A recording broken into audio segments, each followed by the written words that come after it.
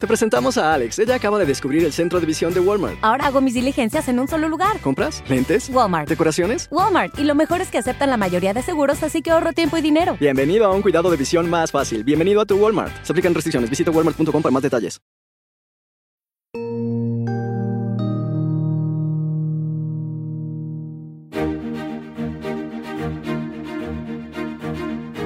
Hello, welcome back to How to Win 2024. It's Thursday, February 29th. I'm Jennifer Palmieri, and I'm here with my co-host, Claire McCaskill. Hi, Claire. Hey, Claire. Oh, wait, no. Hey, Jen. Hello. You can tell the Supreme Court decision has me discombobulated. Oh, my Lord. Also, Happy New Year. Not Happy New Year. Happy Leap Year.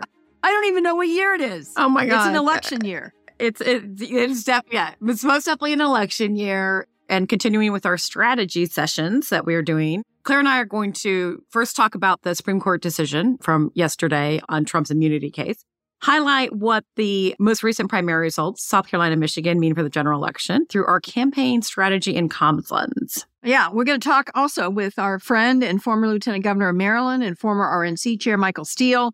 We're going to do some Super Tuesday pre-gaming, and he's going to stick with us to spotlight what Mitch McConnell's announcement means for How to Win 2024. Okay, so a lot has happened in the last 2 days. We're going to discuss this in our strategy session. If I were in the room, it's like a game. If I were in the room in the Biden campaign comms war room, and we've just experienced the Supreme Court decision saying that they're going to hear the immunity case, they're not going to hear it until April 22nd, which means the Jan 6 trial is getting pushed way out. I would say do not get caught up in that. Do not get distracted by that. Trump was never going to be disposed of by any means other than voters throwing him out yet again in November. And I did find the decision very disheartening, though, Claire, because even this Supreme Court, I thought they would treat this case more seriously and try to deal with it more quickly and not play games. And it feels like they're playing games. Well, listen, this was a victory for Trump, big time. The conservative majority of the court decided that he was not going to need to be tried before November. And everybody can try to dress this up or drag it out. But the bottom line is this decision means the only case that Donald Trump will face before November is what many think is the weakest case, which is the porn star case, which, right, by the way, is a weird phrase to be using for a guy who's been nominated for president 3 times, the porn star case in New York. So the conservatives politicized the court by doing this. There's no reason they had to take the case. They have further degraded the institution by entering this decision, how they did it, and most importantly, when they did it, and the fact that they kept the stay in place. So now we're looking at a trial that might not happen until September, October, and then the argument should be made that that would not be a good thing for Joe Biden, for Trump to be in trial in September and October. But what about Michigan? Yeah, so Michigan. So, the Democratic results, Biden wins 81%, 618,000 votes, uncommitted 13.2%, 100,000 votes, basically. I feel like this was a win for Joe Biden and the Gretchen Whitmer operation, but tell me your view. Well, listen, the whole coverage of this just really irritated me. In 2012, the last time we had an incumbent Democratic president, it was Barack Obama facing the voters in Michigan. He got basically the same percentage as Joe Biden. The uncommitted voters were almost, they were 10 point something percent. All right. And the uncommitted voters, after a huge fight to get people to vote uncommitted, money was spent. They ran a campaign. They ran a real campaign to try to get people to do this. They got 13%. Yeah. So they got 2 points more than Barack Obama had against him in 2012. And by the way, in Tlaib's district, do you know what Biden got in Tlaib's district? 78%, something? 78% of the vote. And by the way, twice as many people voted against Donald Trump as voted against Joe Biden. Twice as many. Now, why wasn't that the frickin' headline? Right. I know. Right. And Nikki Haley went to that state once. She went one time to Michigan, and still she's twice as big as uncommitted. Oh, somebody on Twitter said to me, well, but if Democrats could vote against Trump, well, all the better. That means some of the people voting against Trump are also Biden voters. Right, so if you combine all of that, they had a bigger turnout than 2012. There's never a huge turnout, the Democratic primary, when you have an incumbent president. There is no primary to speak of. So, I mean, this idea that somehow this shows fatal weakness. Now, I do think the Biden campaign was really smart in that they never tried to denigrate the people that were voting uncommitted. So they respected their opinion.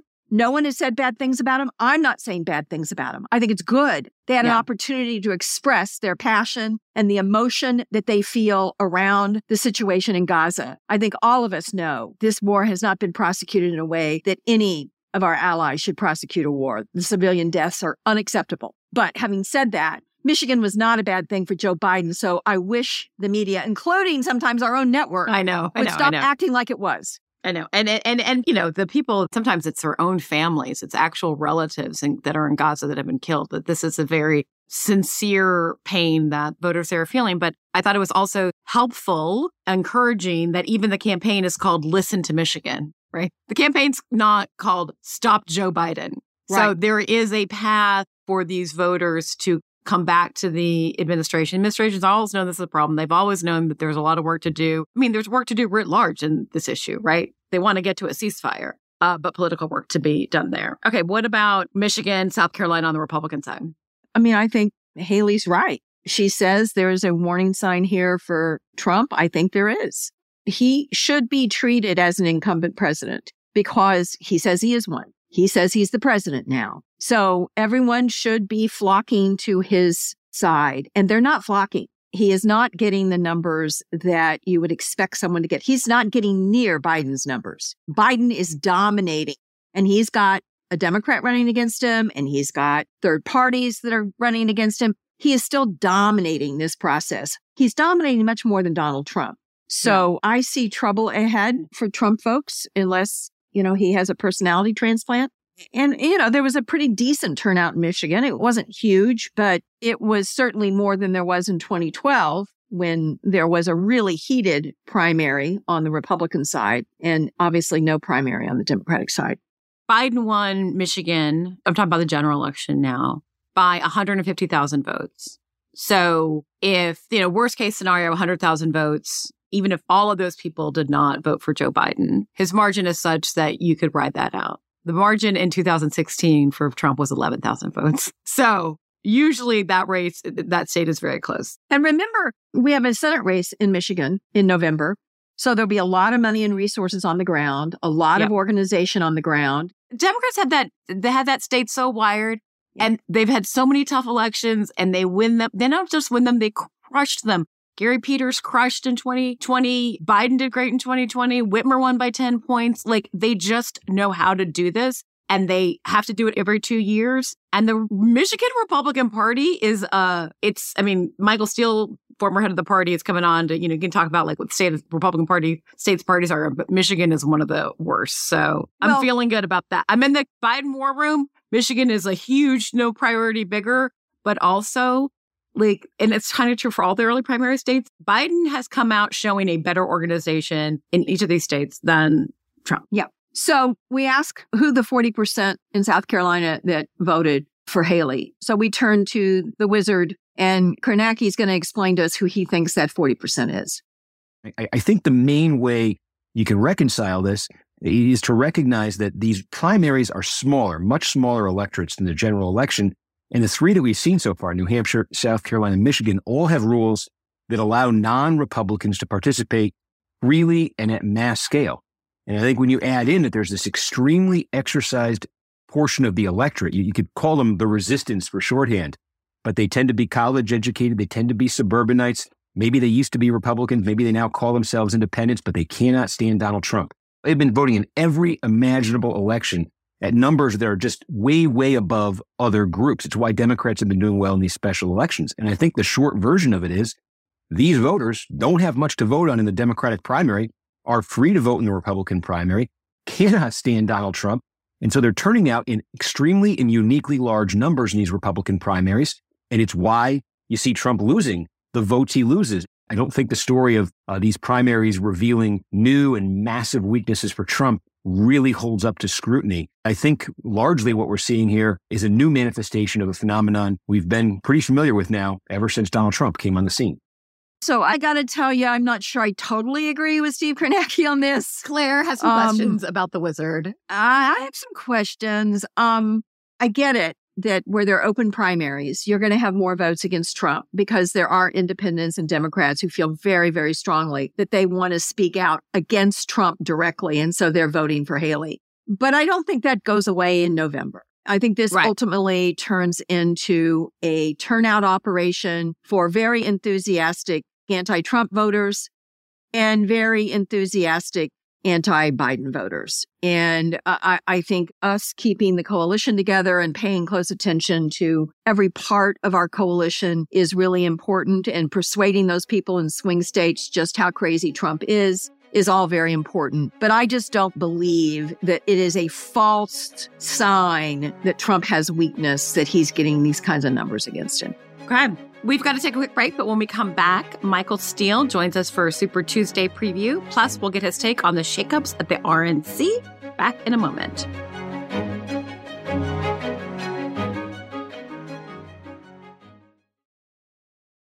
The longest field goal ever attempted is 76 yards. The longest field goal ever missed? Also 76 yards. Why bring this up? Because knowing your limits matters, both when you're kicking a field goal and when you gamble. Betting more than you're comfortable with is like trying a 70-yard field goal. It probably won't go well. So set a limit when you gamble and stick to it. Want more helpful tips like this? Go to keepitfunohio.com for games, quizzes, and lots of ways to keep your gambling from getting out of hand. You can start your day off right when you find a professional on Angie to get your plumbing right first. Connect with skilled professionals to get all your home projects done well. Visit Angie.com. You can do this when you Angie that.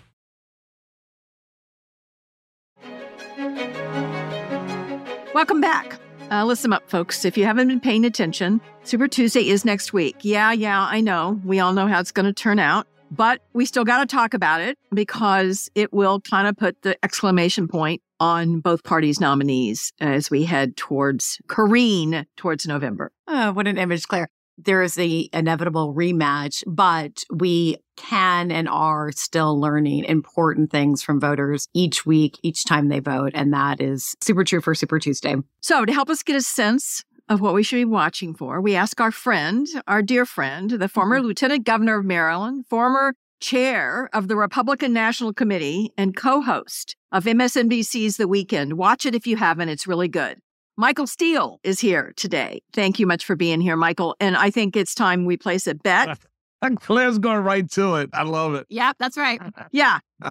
So let's do a bet on Hogan. Larry Hogan, the former governor of Maryland, 2 terms. Of Michael's and my great state of Maryland. Right, Jennifer. Yeah, absolutely. And 70% job approval to this day among Marylanders is running for the United States Senate. My estimation, Claire, is Hogan changes this race dramatically. The race before was a race between David Trone, very successful businessman, now member of Congress, and our county executive, Angela Alsobrook.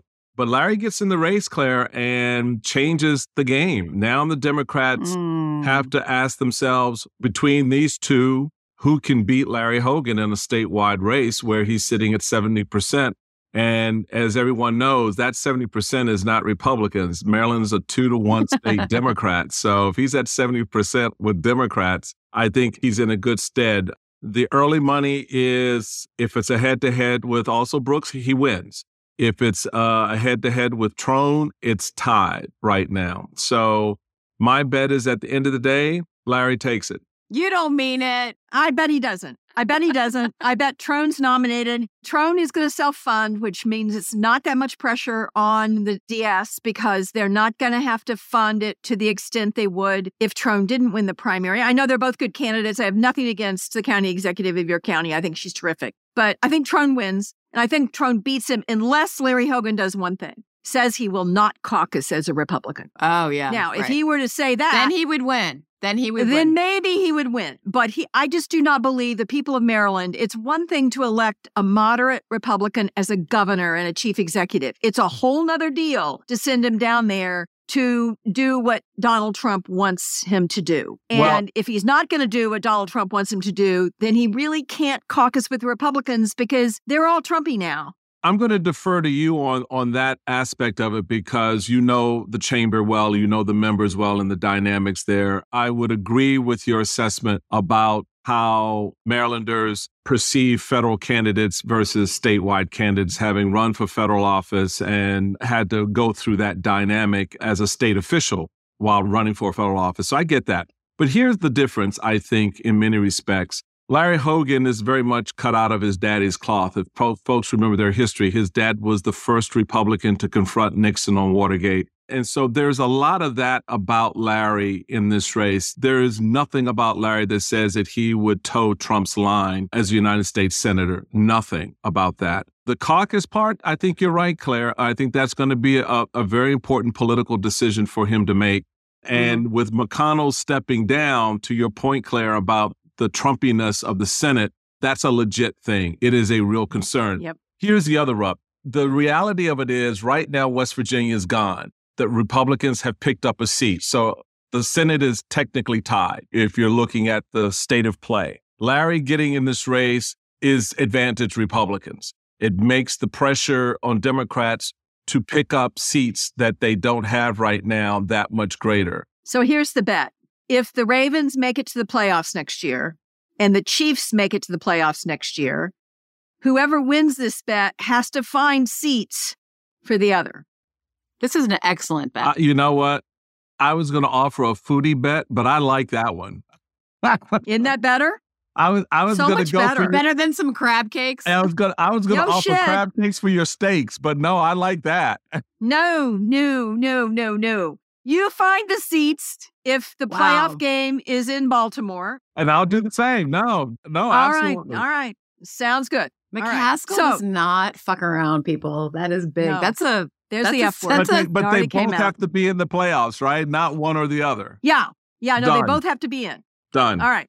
Okay, so what are you watching for on Super Tuesday? Tell us what you're watching for. You know, it's interesting. It's almost to the point where it's anticlimactic in some respects, but there are going to be some dynamics there, I think, that are going to be important. And largely the narrative is going to be focused on Nikki Haley and how she's performing. This is the last hurrah in the Republican primary where you will have states like Texas and Oklahoma that have open or quasi-open primaries. And so that means that Democrats and independents can vote in those primaries to help Nikki out, as we've seen in places like New Hampshire and South Carolina. But the difference is going to be, and it's going to be stark, is that you also have full-throated efforts by the Democrats to shore up President Biden's numbers in these primaries, particularly on the heels of the non-committed vote in Michigan this past week, where 100,000 voters voted for the other non-existent person. Claire and I are very skeptical that was a bad thing for Biden, but we won't argue the point. You know what? I'm going to share in your skepticism, to be honest. I think your instincts on that are right. And I think the media does a disservice because they like the drama and sort of the quasi blood on the floor effects of it. But I think that helps Biden in ways that are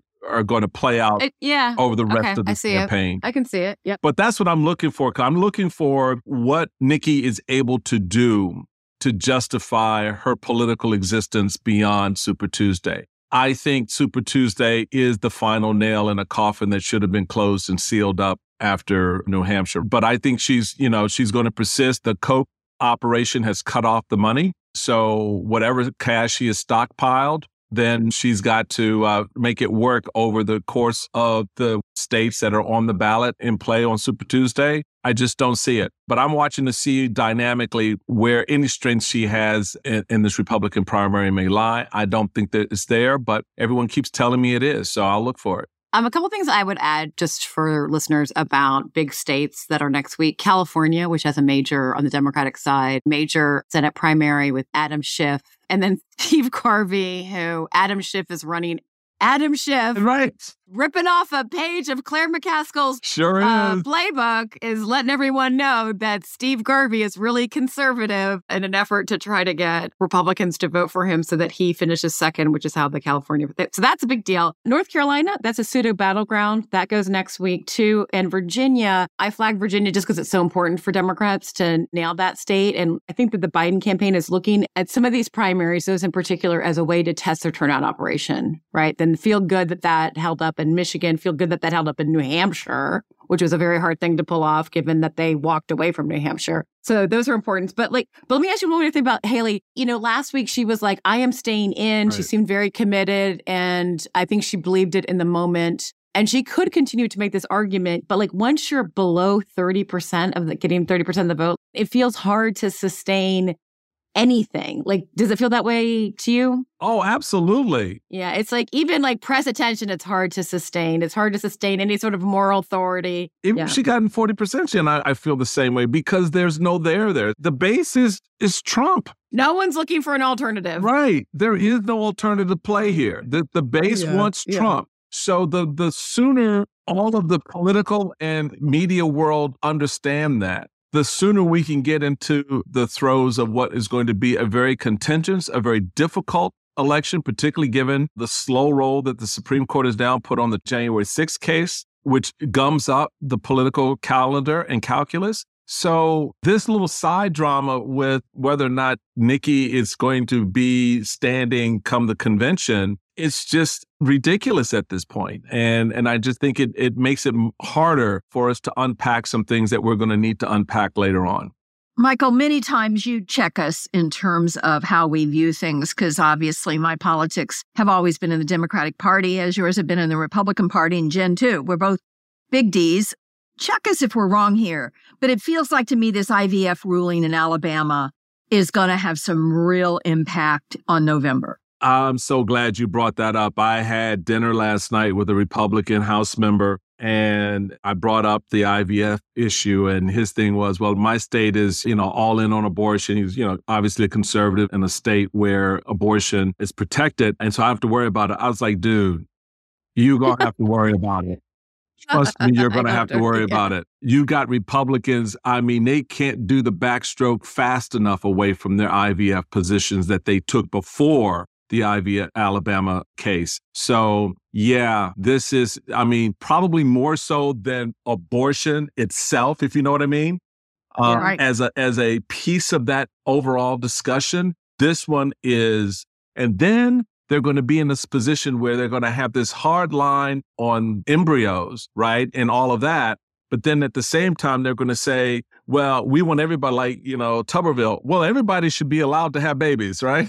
Well, wait a minute. You guys are in odd positions here on this issue because in the one instance, you're telling us that women have no control over that in terms of whether or not, because of their health, they have to make a tough decision. And then here, when they want to create a family, you're telling them, well, you can't do that because, if anything happens to that embryo, you're liable. Okay, we're going to take a quick break, but will you please stay with us and let Jen and I talk to you about what we think the leadership in the Senate might look like in the wake of Mitch McConnell's announcement yesterday. Absolutely. Stay tuned. And the RNC. And the RNC.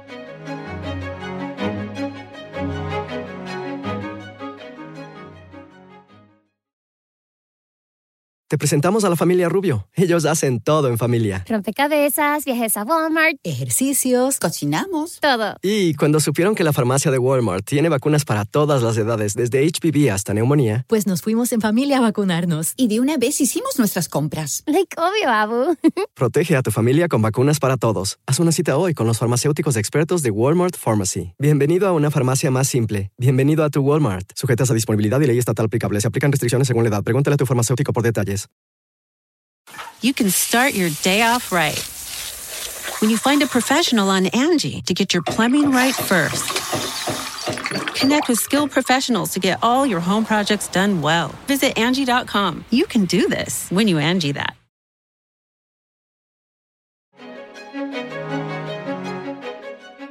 Welcome back. Michael Steele is still with us. He's the former Lieutenant Governor of Maryland, former RNC chair, and co-host of MSNBC's The Weekend on Saturdays and Sundays morning. Michael, thanks for letting us keep him around for round two. Tell us, so Ronna McDaniel, gone from your old job as RNC chair. Tell us what you think is going on there. What's your reaction to it? Does it matter? Everybody's freaking out that Trump is taking over the party. It does kind of happen, honestly, when, you're the nominee. He's not quite the nominee. Laura Trump, all of it. Go. Yeah, no, it's the decapitation of the party that I knew and led at every level, county, state, and nationally.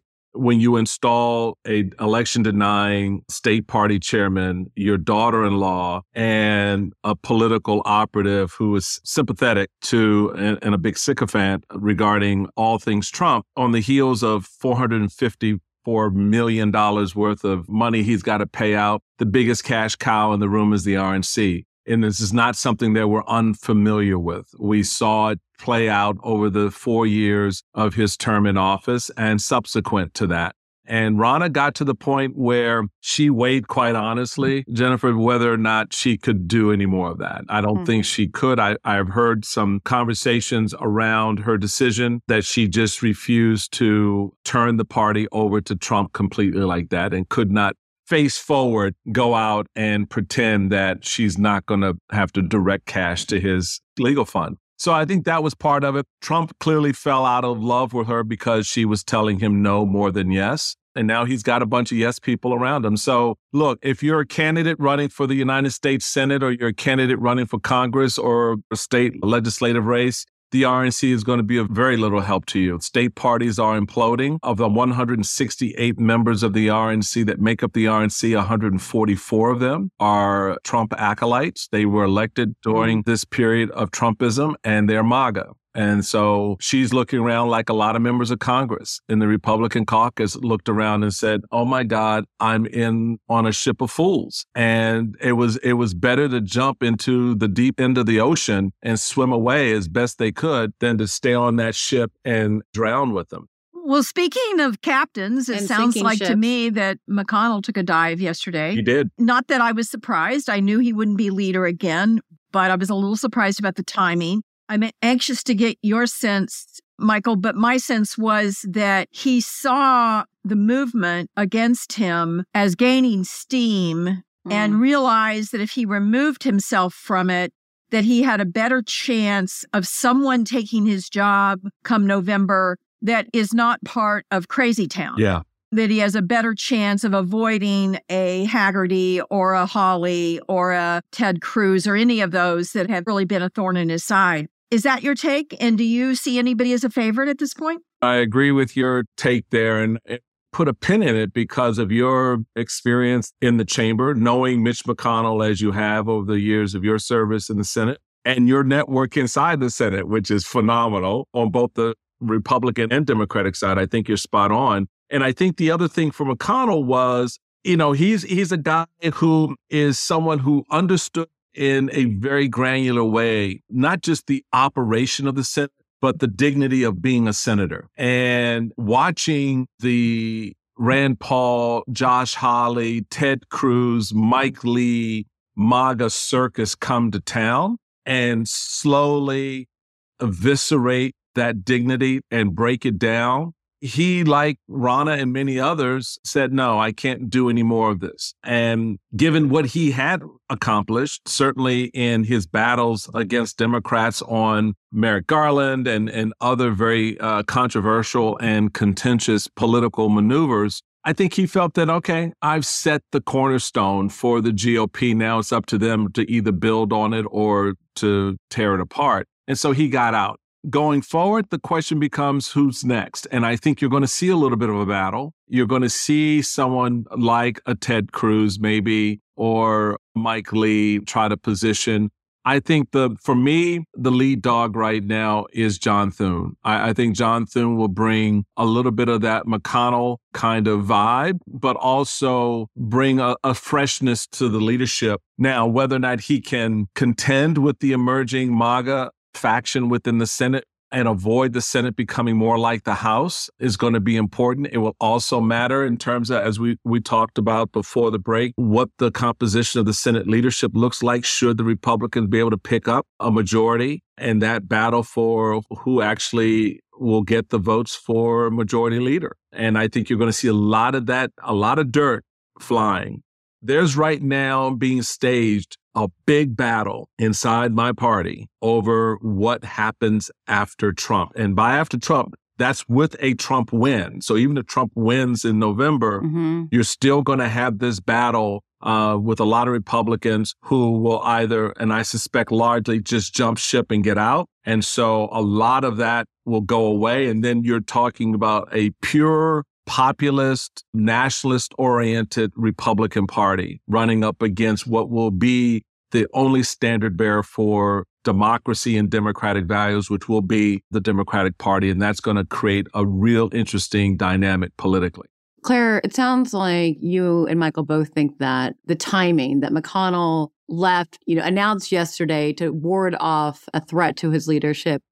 But do you think also, because I was after he had the meeting about the Ukraine funding in the Oval Office the previous day, where everybody beat up on Mike Johnson about trying to get the Ukraine funding done. And then the next day, McConnell announces that he's leaving as a leader. I was like, oh no, I got a lot to say about what Mitch McConnell has done to democracy, but at least he's effective at getting things done. So this might actually position him to be more effective in the short term. I think what he's going to do, I don't know if you agree, Michael, but I think what he's going to do is focus on keeping his party from withdrawing on the world stage. Listen, he cares about 2 or 3 things in this order: power, party, and foreign policy. Oh, wait, and making sure there's plenty of dark money. He hates campaign finance laws.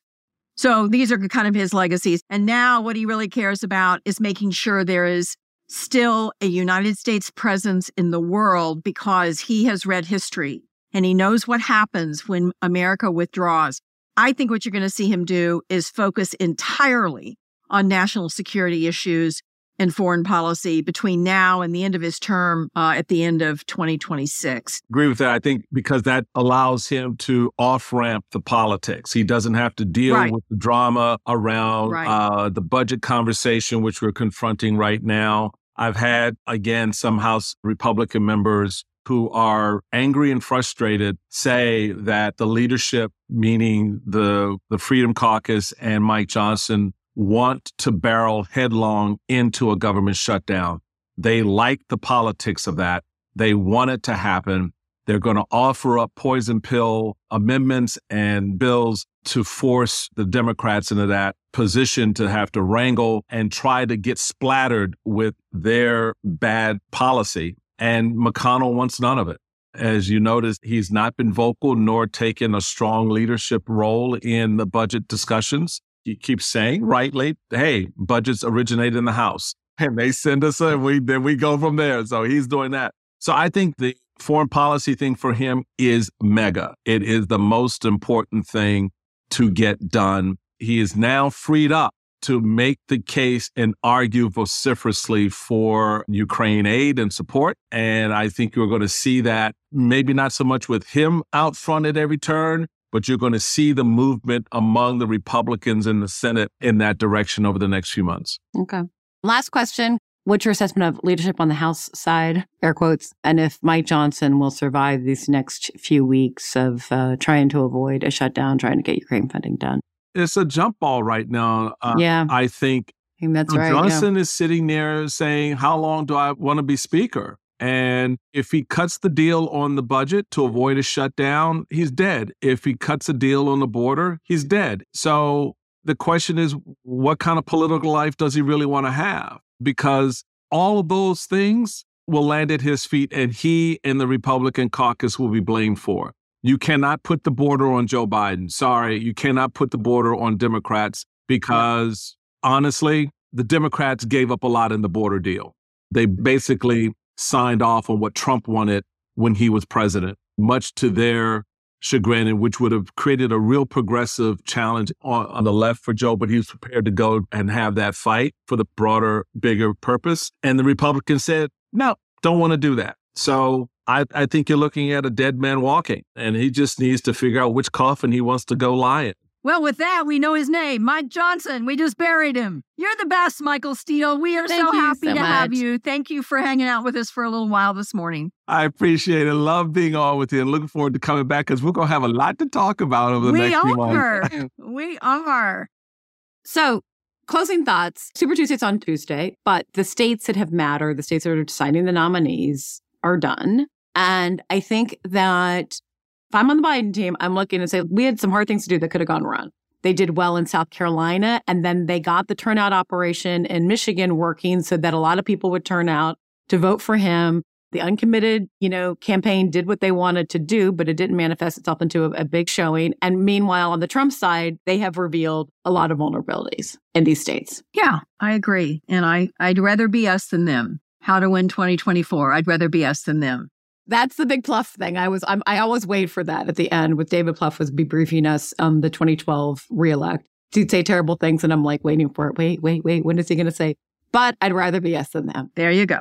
So we hope to see you tonight at 92nd Street Y for a special live How to Win event with Katie Tur. If you want to join us online tonight, there's still time. Go to 92ny.org to learn more, and the link is also in our show notes. Thanks so much for listening. As always, if you have a question for us, you can send it to howtowinquestions@nbcuni.com, or you can leave us a voicemail at 646-974-4194, and we might answer it on the pod. And remember to subscribe to MSNBC's How to Win newsletter to get weekly insights on this year's key races sent straight to your inbox. Visit the link in our show notes to sign up. This show is produced by Vicky Vergolina and Jessica Schrecker. Paul Monsey, Catherine Anderson, and Bob Mallory are our audio engineers. Our head of audio production is Bryson Barnes. Aisha Turner is the executive producer for MSNBC Audio, and Rebecca Cutler is the senior vice president for content strategy at MSNBC. Search for How to Win 2024 wherever you get your podcasts and follow the series.